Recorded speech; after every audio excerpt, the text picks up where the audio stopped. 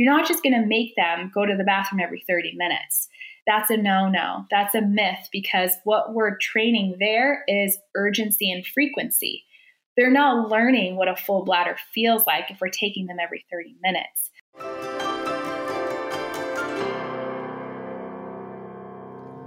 When potty training isn't going as planned, that added pressure and frustration can begin a vicious cycle that is really hard to break. Here to help identify potential problem areas, both physically and emotionally, and also how parents can avoid potty training pitfalls, is occupational therapist Quiara Smith. Quiara specializes in treating children and adolescents with pelvic floor dysfunction and toileting challenges by using a holistic and integrative approach. So she has so much wisdom on this subject and amazing insights to share.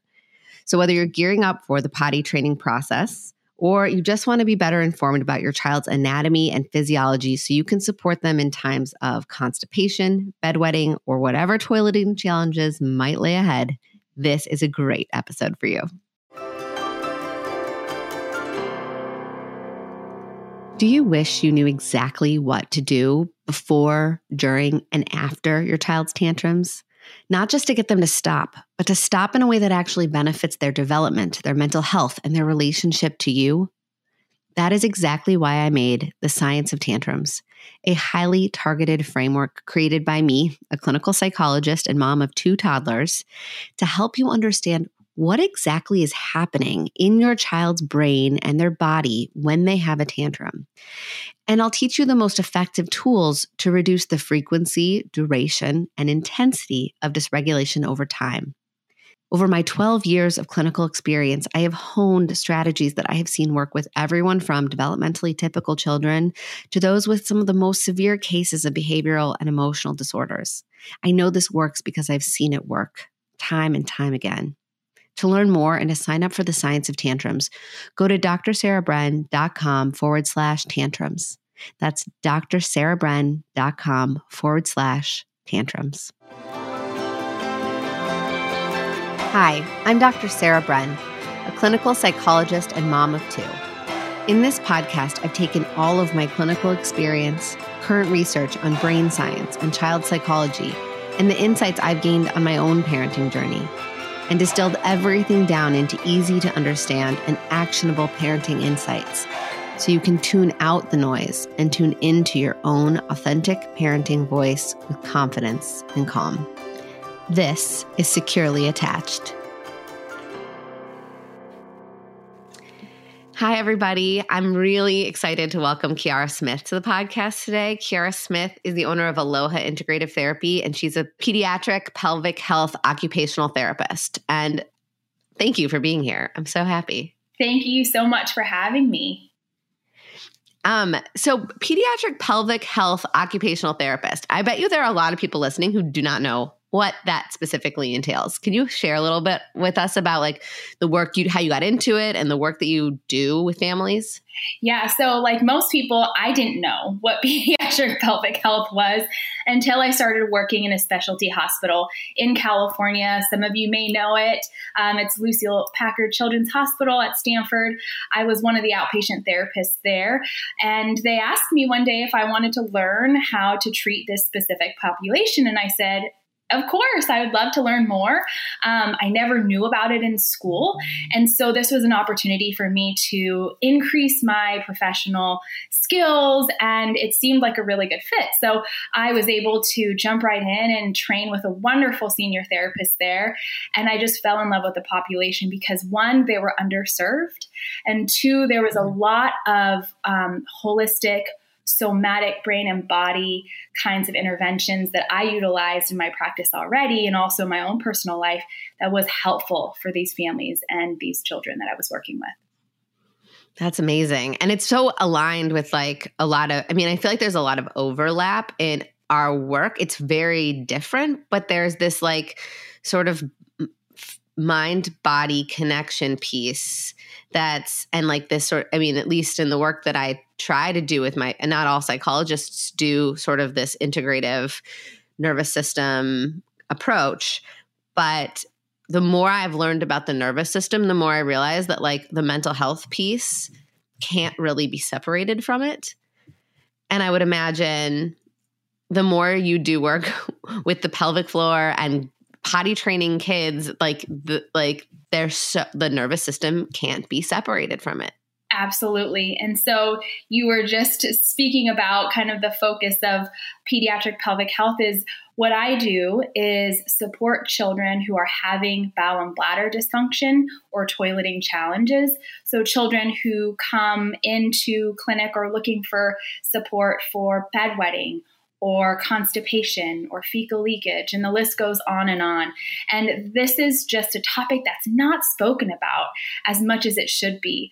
And I think it really gives parents a journey to which they feel that there aren't as much resources available to them, which is something that I'd like to change. And I know a lot of other people in this space who work with children are trying to do as well. Yeah. And would you say that people come to you mostly when their pediatrician recommends it, that they're having health issues and health complications? Or is it parents who are just trying to teach their kid how to use the potty and they're having no success?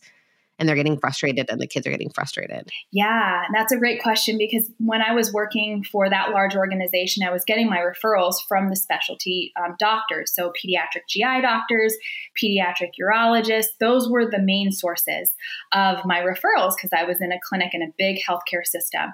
But then when I pivoted into my own private practice, I found out that social media was something that would really be helpful to get the knowledge that I had out to parents and other providers who were struggling to find resources for families and kids who were struggling with toileting and bowel and bladder dysfunction.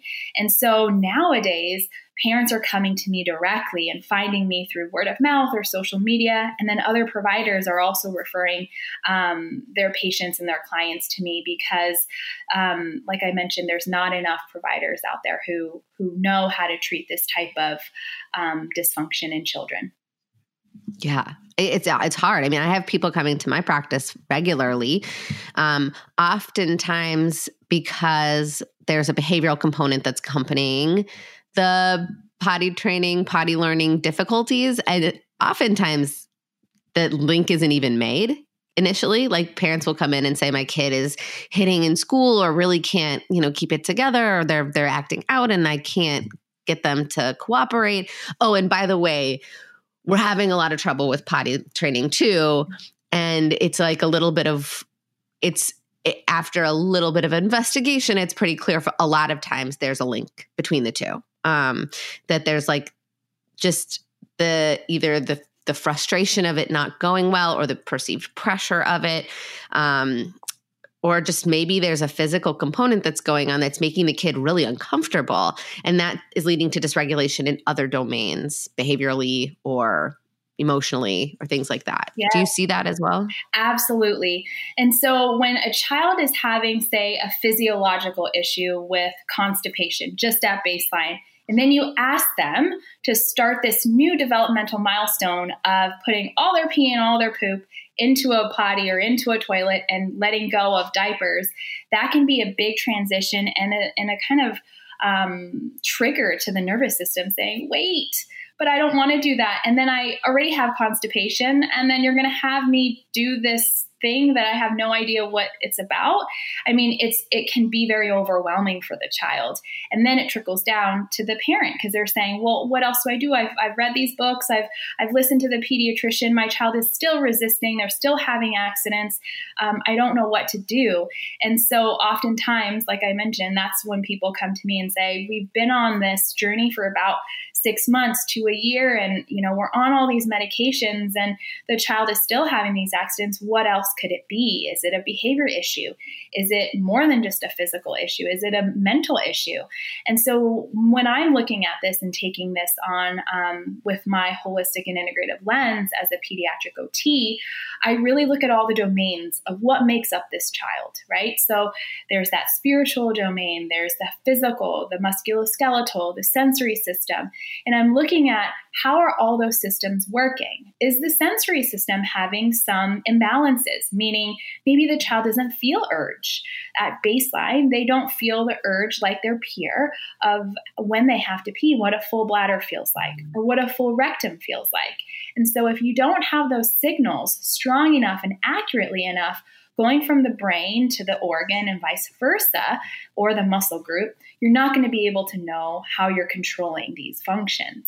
And so this is kind of what I do in my practice, is educate parents and other providers on how the body works and why their child might, or why their patient or client might not be able to control these functions yet. And I say yet because there is a resolution. Parents think, oh, is my child going to be wearing diapers in high school? And I say, no, they're not, because you're here and you're getting the support you need. But this is where, that underserved kind of topic comes up, where there's not that many resources yet for parents to know about. Yeah. And so if you're trying to help, you've sort of diagnosed one of the potential issues, which is that there's not this mind-body physiological awareness, whether it's because there's something actually interrupting the signal, mm-hmm. or their awareness of the signal and their ability to give accurate meaning to that signal is not yet developed enough, right? Because sometimes we're talking about really, really young kids, right? Where potty learning happens at a pretty young age and sometimes I think it's too early, and that's why part of this issue is occurring. They're not cognitively, their brain's just not developed yet enough. That mind-body connection just isn't sophisticated enough to be able to consistently interpret those cues accurately and then go through the subsequent steps of, okay, I noticed that urge. I labeled it. Yep. I have to now move my body, stop whatever fun thing I'm doing. So inhibit impulse. Yeah. Go to the bathroom physically, take off my clothes, sit down or stand up and go. Yeah.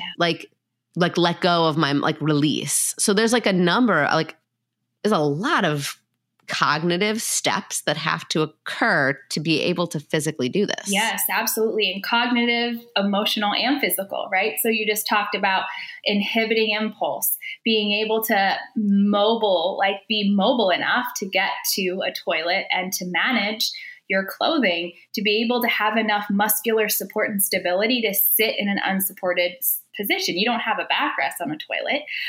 So it's all these things that we have to take into consideration when we're working with children who may be demonstrating their challenges with some of these skills. And so it's a really wonderful kind of topic that you've brought up with potty training or potty learning too early. And so I think there's a disconnect too between what the readiness cues are, right? So people are talking about, oh, if your child's ready, they're doing X, Y, and Z. And we want to understand that development happens on a continuum, right? There's a range of skills that we anticipate a child to be able to do or to be able to show us they can do within a certain time frame, but we don't necessarily force development. And so that's a big thing that I actually partnered with Tinyhood, which is a parent education company that provides online courses for parents. And I just created a course that is based and rooted in child development and pelvic health for children. And it's a step-by-step framework for parents to follow to support pelvic health throughout the child's lifespan. And it's a really wonderful resource. We talk about trying to start the potty learning process actually closer to the age of 24 months, where you hear 18 to 24 months is that prime window. But we've seen, and also in practice, that the earlier is not necessarily the better. Kids are really masters at withholding. So withholding is when you withhold the urge to urinate or defecate. And so when children are potty trained too early, we see that in our clinic with pelvic floor dysfunction is that, parents say, well, my child can hold and hold and hold. Their pelvic floor is so strong and it's so good. But that doesn't equal efficiency when you're going to relax and release. So those children might be releasing just minimal amounts of urine in their bladder, and they're retaining post-void residual urine, which can cause UTIs and other things along the way as they grow and develop. So this is kind of something that we're bringing to the forefront and giving parents education on how to support pelvic health from a very young age, so your child doesn't have to land in a clinic to see someone like myself. Yeah. And I think That's so important for parents to hear, because I think, I hear this all the time in all kinds of other milestones, right? Like there's this sort of, I don't know exactly where it comes from. I think it's part of our society, and it's like deep achievement, heavy like energy, and like this competitive energy that we have in American culture potentially. But I think this idea that like, why not sooner? Yeah. How fast can we do this? My kid's advanced, right? And like, I actually think that can get in our way a lot of times with our kids. Like your kid is very naturally biologically primed to learn these skills when they're ready. And if we can let go of any agenda we have and sort of sit back and trust that our kid is going to do this when they're ready, and we'll know when they're ready, because they will basically tell us, I'm ready now. Give me that potty.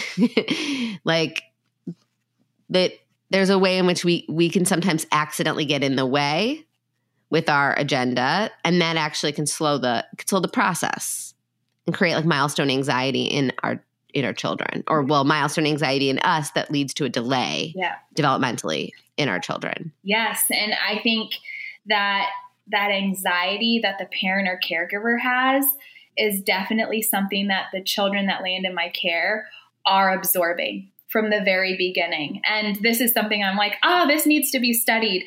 How many parents that have children who have bowel and bladder dysfunction or toileting challenges at baseline have anxiety? And then how does that show up in their child?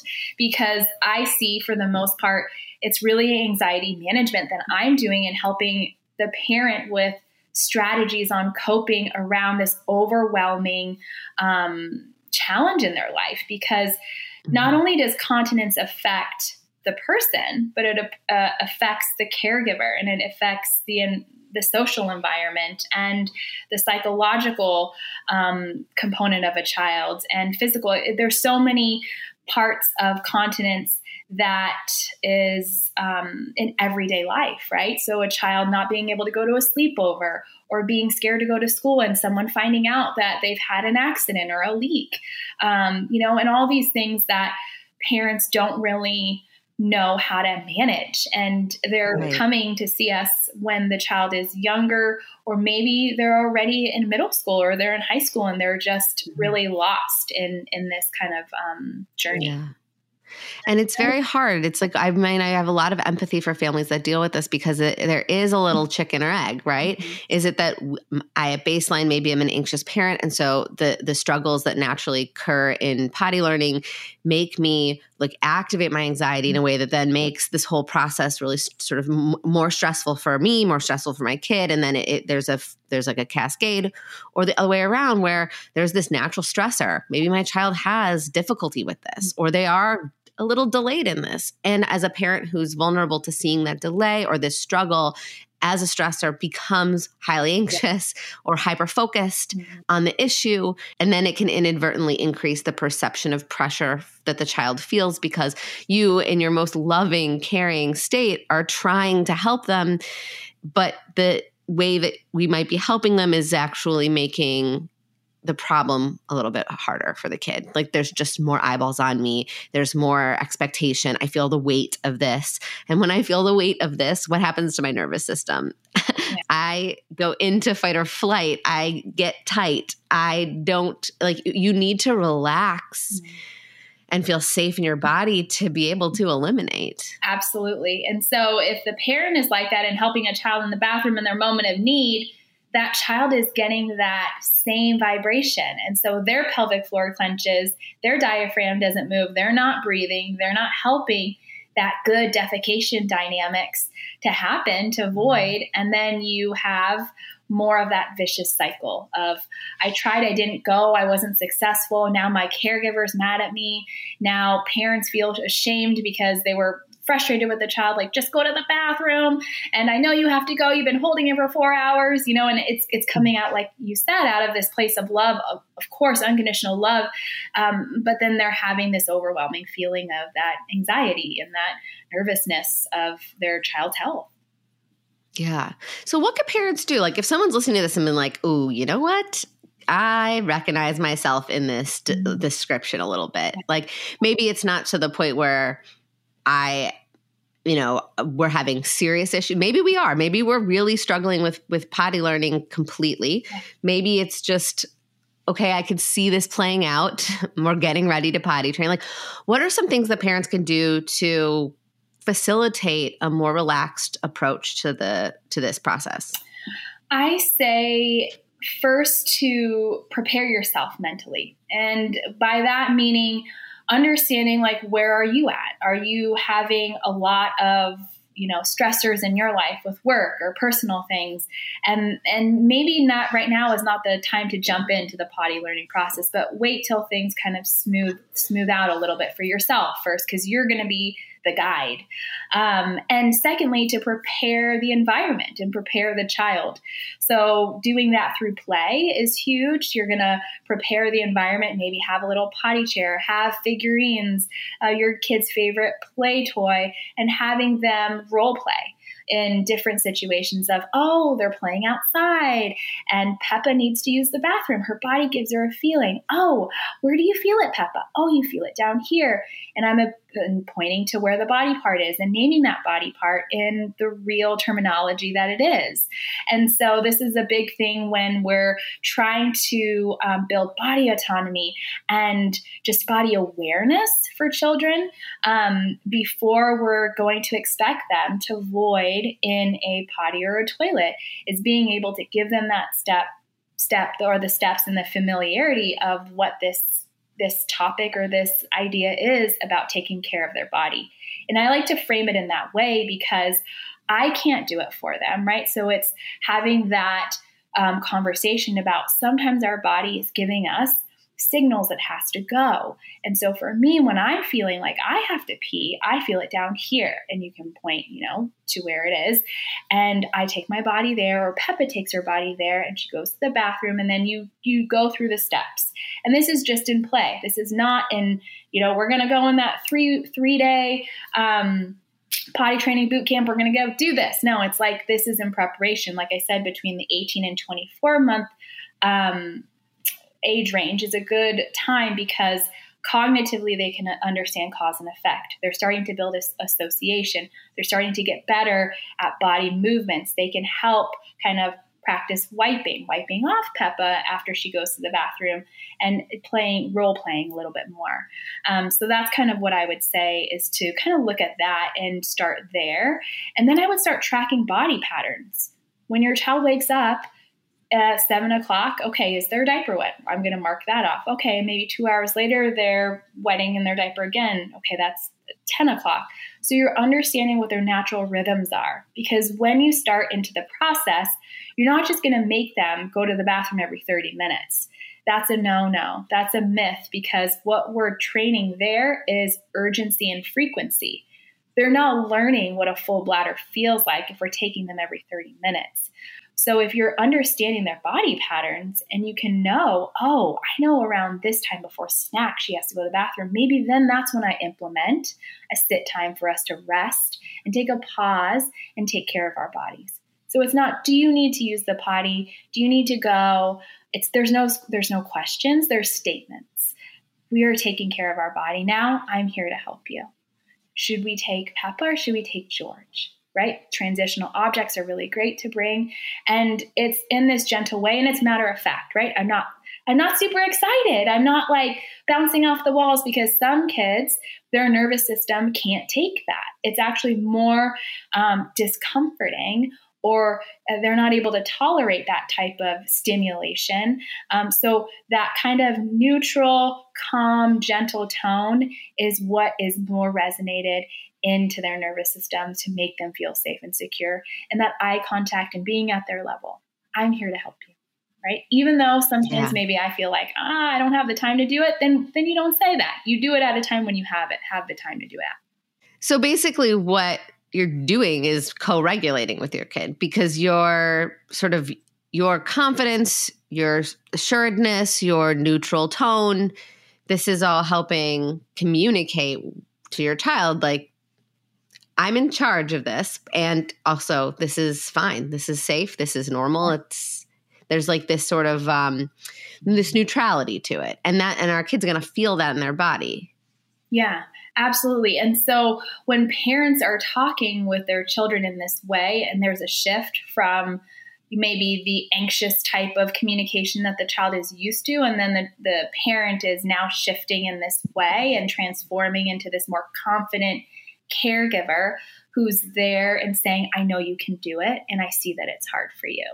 That the child over time, slowly but surely, believes in that and believes in themselves. And that's when I see that change happen, which is beautiful, because the parents are really learning the skill to trust, right? And to trust in the process, like you were saying earlier, and just be supportive of their child in this journey. Yes. And I think for a lot of parents who might be listening to this and are like, I haven't been doing it this way. Like, well, did I mess it up? Like a lot of times when parents come to me to do potty training work, and like I will say, if we've identified a couple ways in which maybe they've inadvertently been like undermining the process a little bit, like adding too much pressure or not regulating their own anxiety enough. Or maybe having too high of a demand on the kid, right? Not having developmentally appropriate expectations for their kid, not understanding what developmentally appropriate expectations are, right? Not because they're being hard on their kid, but because they thought their kid could do something and then they had this high expectation and then they'd get frustrated that they weren't meeting that expectation. All understandable, right? Yeah. But what I'll say to parents is, if you're going to try a new way, if you're going to do a reset, be transparent about it. Name it with your kid. Don't just switch to a more delicate approach. Actually lay it out on the table. Say, hey, you know what? I've been learning a little bit more about the potty. And I've realized that some of the things that I've been doing with you to help you might not have been actually helping so much. And so I want to start over. Can we do a reset? Let's do a reset. And I would even do a couple days of like, we're not even going to think about the potty for a couple of days. We're just going to let it be. Go to your, relax about it a little bit ourselves. And then give them a heads up. Hey, tomorrow we're going to start it a new way. And these are the things that I'm going to start doing. And these are the things that we're going to do together, and lay it out for them. What do you think about that strategy of like a reset? Yeah, I think that's wonderful. And oftentimes I would recommend the same thing, especially when we've hit a plateau. So say parents have done all the work that we've, planned and created together, and there's just still no movement. Then I say, let's take a reset. Let's take a pause and let's revisit it, because it allows everyone to just kind of decompress a little bit, right? And taking the stress and the pressure off everyone. And what I really like too is being able, like you said, to be transparent and saying, this hasn't worked, and this is how we're going to change it to make it better. And we're going to work together in this. And so the dynamic of having to work with children and families, we're always trying to figure out how that dynamic is working at different places in life. And so I think that's what is really wonderful about kind of being gentle and having this approach of, it's not all or nothing. It's you can push a little bit, but then you can soften. You can push a little bit and then you can ease up. And that's how life goes. It's not just this trajectory of A plus B equals C and you have to do it this way. And I think just that pressure that you were talking about with just parenting in our society has made maybe these developmental milestones, such as toilet learning, potty learning, something that people are scared and overwhelmed already to begin with. So then you have that from baseline. But I will say there are families that the children really does have this physiological issue that turns into more of what people would consider behavioral, right? Mm-hmm. Their pelvic floor muscles are not strong enough, or they're not coordinated enough. They think that they're relaxing when they're actually contracting, or that they don't have enough core strength to actually push all the contents through their body. So there's these things that we kind of have to look at when things are showing, when signs are being shown that they're having difficulties that are prolonged. Yeah. So when would you recommend, like if a family is working on potty learning and they're having issues, it's not going smoothly, there's emotional resistance, there's behavioral resistance, there's lots of accidents, there's tears. Yeah. When would it be time to get some support? Yeah, that's a great question. And I will say that if the child has gone 6 months to a year of potty learning, potty training, and there's still so many accidents or leaks, that they should reach out to their pediatrician and ask for a pediatric pelvic health referral. And that could be someone like myself who's an occupational therapist or a physical therapist. So those are the two predominantly referred to healthcare providers that treat children with toileting and bowel and bladder dysfunction. If you're in another country, it's a physiotherapist. But I would definitely reach out to them because we're able to figure out all those different systems. So how is the neuromuscular system working? How is the digestive system working? The urinary system? And we give parents actionable steps to take immediately to be able to remediate some of these issues right away. And I would say if your child is at least 4 years of age, that's when it's a good time to start to do the pelvic floor stuff, because anything younger is a little bit hard cognitively to understand, but that doesn't mean you can't still get support with figuring out good posture or looking at diet, looking at supplements and medications that they're on. But for the actual, like when people think about pelvic floor therapy, they think of like women's health and doing all those kinds of internal exams. When children, it's not anything internal. We're looking at how the external perineal area is working, as well as how the core and the diaphragm is working, and the hips. We're looking at the whole body, and also to the sensory system. Right. So now I'm curious, because if you wouldn't start doing that work until 4 or older, but most of the potty learning issues are going to come online around, let's say, 2.5, 3 years old. What can parents do in that window of time? Can they still work with someone like you? Yeah, they could still work with someone like me, because what I do is that education piece. They wouldn't necessarily, like the child wouldn't be going through pelvic floor exercises types of things. So people think also too, when they're a little bit older, if they're appropriate enough or cognitively, if they can cognitively understand how to use a biofeedback machine, that's another part of pelvic floor therapy for children.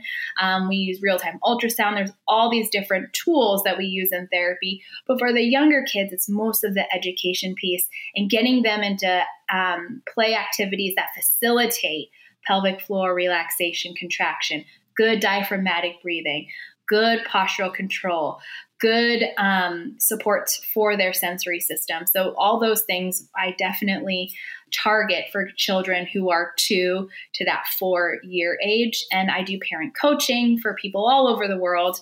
And I also do OT direct services for those in the state of California and Hawaii and North Dakota.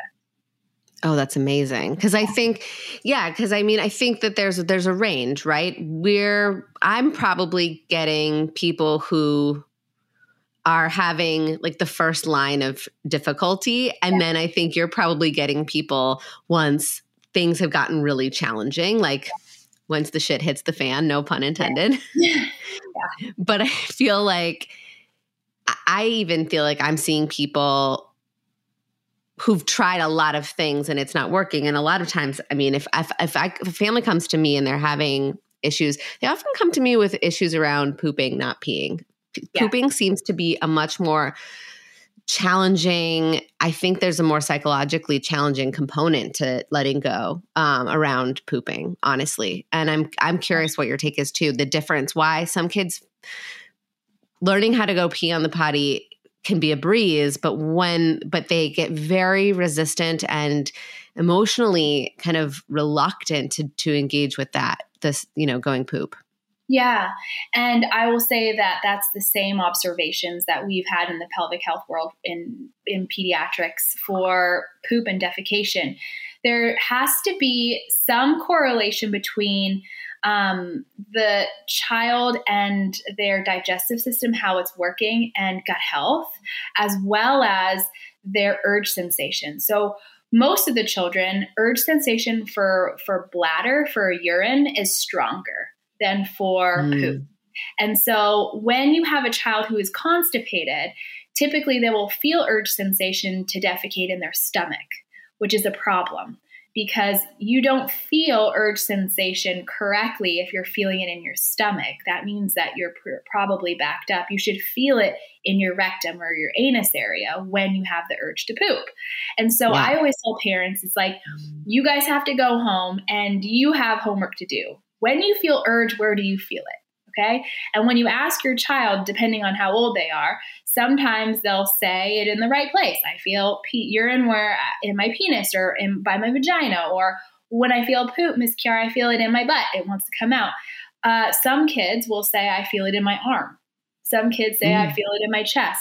So can you imagine if you have a urge sensation that you have to defecate or void and you're feeling it in your chest, that could be anything. Right? You could, maybe you were playing and you don't know, is that, do I have to go to the bathroom, or is it that I just was running a lot at recess? Like, so that's that nervous system that I'm talking about, and the interoception system that needs more balancing. And so these conversations happen with parents and families that land in my care, and we explore these things with children. But for poop, it's a lot harder too with coordinating pelvic floor. So coordinating the pelvic floor, it's like a gate. So it closes and opens. You have sphincters and you have muscles that open and close at the right times. When you have a child who is withholding stool, the rectum is not a storage facility. It's a sensory organ, but they start using it as a storage facility, meaning that they'll hold and hold. The bladder has a capacity, meaning you can't hold past a certain amount and past a certain time, right? So the bladder you can empty a lot easier, I would say, and I'm using just blanket terms of easier. But for poop, you can actually have difficulties with that closing and opening of the sphincters and the muscles if you have issues with withholding. So that's like, I'm at daycare, I don't want to go in that bathroom, I'm going to hold and hold. But then when they want to go, they might not have the understanding of letting go because their muscles are so used to this that even when they do go, now they strain. So when you strain and you push and you're pushing from the pelvic floor, you're not going to get anything out. You're going to actually trap it in. So there's a lot of things that can happen. Yeah. So if you have a young kid who's maybe they're on the anxious side, maybe they don't want to go to the bathroom at daycare. Maybe they feel a little nervous about the potty and they need to be in a more comfortable place. So they're kind of avoiding it in certain places.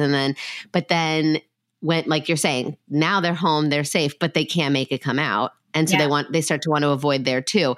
Are there any exercises or interventions parents can do with their kids to teach their children how to physiologically release poop? Yeah, absolutely. So the number one thing to do is look at your child's posture. And so when we're looking at good defecation dynamics, we want to make sure that the feet are supported. So that means if your child is on a floor potty, great, because their knees are higher than their hips, which helps the anal rectal angle be straight. So if you've seen the squatty potty videos or know about the squatty potty, it puts you in that great position for good defecation, meaning that you're emptying your rectum to the full capacity it can be, which we want. And so if your child is not being supported with their feet and their feet are hanging and they're like dangling off the toilet, that is putting the pelvic floor on like this contraction. So they're not really able to relax and release.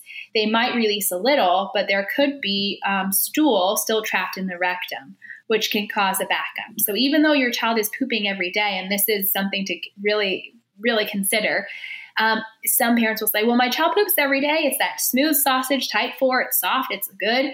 They're not constipated. They can't be constipated. But you'll be surprised. Little bodies can have a lot of poop in it. And so sometimes what happens is that they're not fully emptying their rectum, and then they eat, digestion continues to happen, and they get backed up over time. And then they start having urine leaks, or they start have bedwetting at night, or they've always had bedwetting.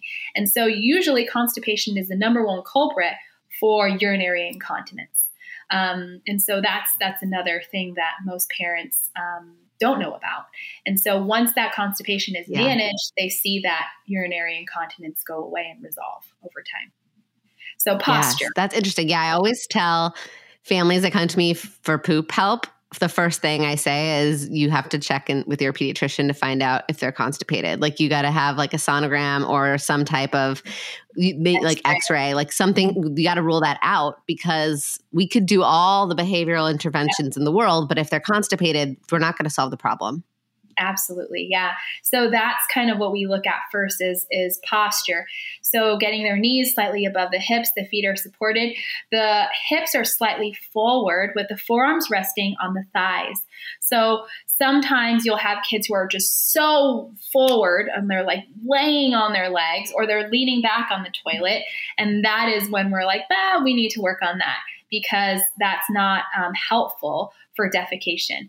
And then seeing where they're naturally like pushing from, right? So we shouldn't push. We're not having a baby. We shouldn't be pushing anything, right? The pushing, what people say, like push the poop out or push the pee out or whatever, kids think that they have to like actually like forcefully push. So they start straining. And when you strain, you're closing off those sphincters and the pelvic floor. And so instead, we're squeezing and we're pushing down from the tummy. So with the families I work with and the children, I show them a diagram of the body and how digestion works and where the poop is and how we're trying to get it out and where the muscles are and how we're using them. And so when we're looking at trying to have good defecation dynamics, we want to make sure that we're breathing through the belly. So we're not breath holding. So most of the kids that I see will strain, right? When you strain, you're not breathing. And so there's that cylinder of the core that we really want to use that intra-abdominal pressure to push down. So all the contents go out of our large intestine, out of our rectum, and out of our body. And how do we do that? Through breath, right? So blowing pinwheels, bubbles, musical instruments, singing, activating the vagus nerve. All these things are really wonderful to help just relax the pelvic floor and then also get that good intra-abdominal pressure to push the contents out. Yes. I always tell my daughter, breathe your poop out, which is so funny, like to say that, but like it just made more sense to me that like, don't push, breathe. And it's the inhale that actually pushes the poop out, right? Because like if you're inhaling, you're filling your diaphragm up with it. That's where the downward pressure is coming from, right? Yeah. And then when you're breathing, when you inhale, you're breathing and the downward pressure is going down. Yeah. And you want to make sure that you have a firm contraction of your lower abdominals. So your transverse abdominis muscle, so the ones below the belly button, that should be hard on kids. Okay. When they're inhaling. When you're exhaling. Oh, when they're exhaling. Yeah. So there's a contraction. Got it. So when they inhale, it's like a balloon, right? When you inhale, the belly expands like a balloon. Like a lot of times kids will inhale and they'll suck their tummy in and they'll lift their chest up. So we have to like help them to be like, well, no, when you inhale, you're filling the belly up like a balloon. And when you exhale, you're bringing your belly into your spine and you're making your belly like a raisin. Yeah. And it's exactly like with that kind of piston system. But what we want is more of a 360 breathing too. So like when you're seeing kids and when I assess them and I say, show me what you do when you take a belly breath. Like, I just want to see like how you feel your belly. When you see this reciprocal breathing pattern, it shows you a lot. And usually these kids have this flared rib posture anyway, which puts them at an angle that makes it difficult for their pelvic floor to actually engage and their diaphragm to actually work efficiently. So then we do some, visceral work, manipulation, massage, different types of things to help get that rib angle down so they can have really good intra-abdominal pressure to push. Amazing. This is also helpful. This is just like scratching the surface. I mean, I think this is great that you have this course because I think, we can only cover so much. I feel like this is obviously you've done years and years of study to learn how to do this. And I this is even what my specialty is. I'm really helping parents kind of put some of the pieces together to like address the behavioral issues that can often come along with potty training challenges. But like, it's great to know that there are resources for, a much more comprehensive way of approaching this. And it sounds like this course is also going to be a huge resource to parents. So I'm so glad I'll for sure put it in the show notes so people can find it. What's the name of the course? So it is a stress-free potty training course at Tinyhood, and it is a wonderful resource, like I mentioned, with step-by-step processes on how to bring your child from diapers all the way to peeing and pooping in the potty. There's troubleshooting with poop issues. There's a whole section on that. There's a whole section on frequently asked questions with traveling, daycare, schools, you name it, caregivers. There's so many handouts and so many really valuable resources that parents can tap into. And it's an online self-paced course as well. Oh, perfect. All right. That's great to know about. I will certainly let people in my practice know about that too, because I don't know. I don't know how we ended up getting so many potty learning challenge referrals. Somehow maybe it's just because it's the age of the population we serve, but we get very regularly, we get families coming to us for help around this. So it's nice to like have more of a referral system too, to help people get, if we can get people to the exact right place, that's always really helpful. Yeah, absolutely. And the behavioral stuff, I think the work that you're doing is so important because there's only so many minutes that I have with families and parents. And I'm looking at all those things I mentioned today in our chat with, diet and nutrition and intake and musculoskeletal function and all these things. But then that other really, really important piece was supporting the parents and figuring out strategies and ways to get children and themselves in a good space to follow through on some of these activities and plans of care is kind of where you are really wonderful in supporting families in that way. And I think there's just so many families in need and they just don't know where to turn to. And I think if there's different providers that can support them in all these ways, it's just going to help the child and the family a lot better.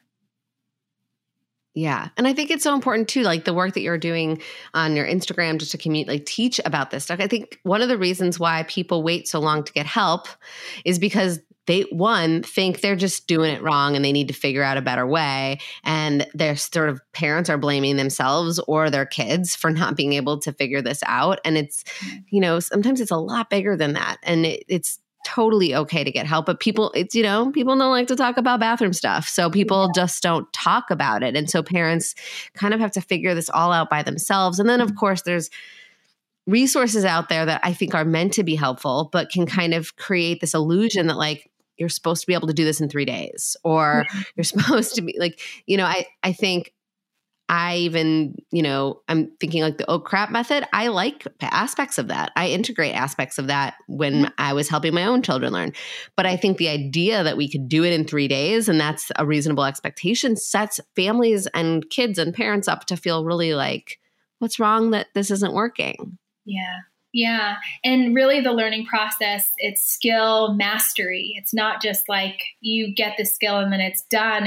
That's why I say 6 months to a year. You give it that long to have your child really independent and continent. And so, a child can learn a skill in 3 days for sure, but are they mastering it? Are they independent in it? Not necessarily, right? Because that's not how development works. And so I think just having that understanding and having parents realize that and giving themselves grace can go a long way. Yeah.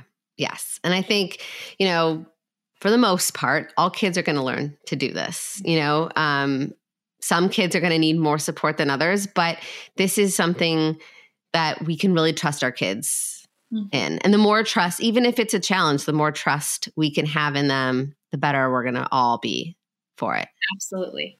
Yeah. And there are people that can help if they are having trouble. Yes. Right?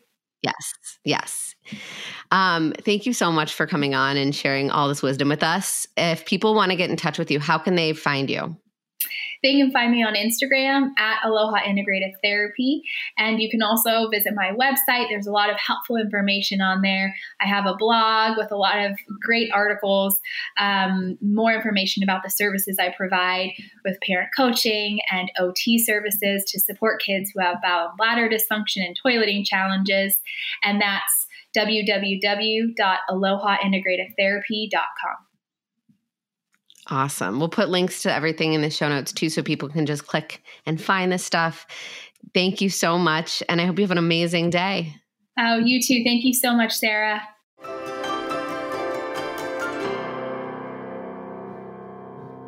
If you're a toddler parent, you're probably experiencing lots of limit testing, independence exerting, and hearing a lot of, no, I do it. One of the most common times the toddler parents find themselves engaging in power struggles is when it's time to say goodnight. If you are nodding your head right now, feeling exhausted just thinking about your child's bedtime routine, you are going to want to check out my free toddler sleep workbook.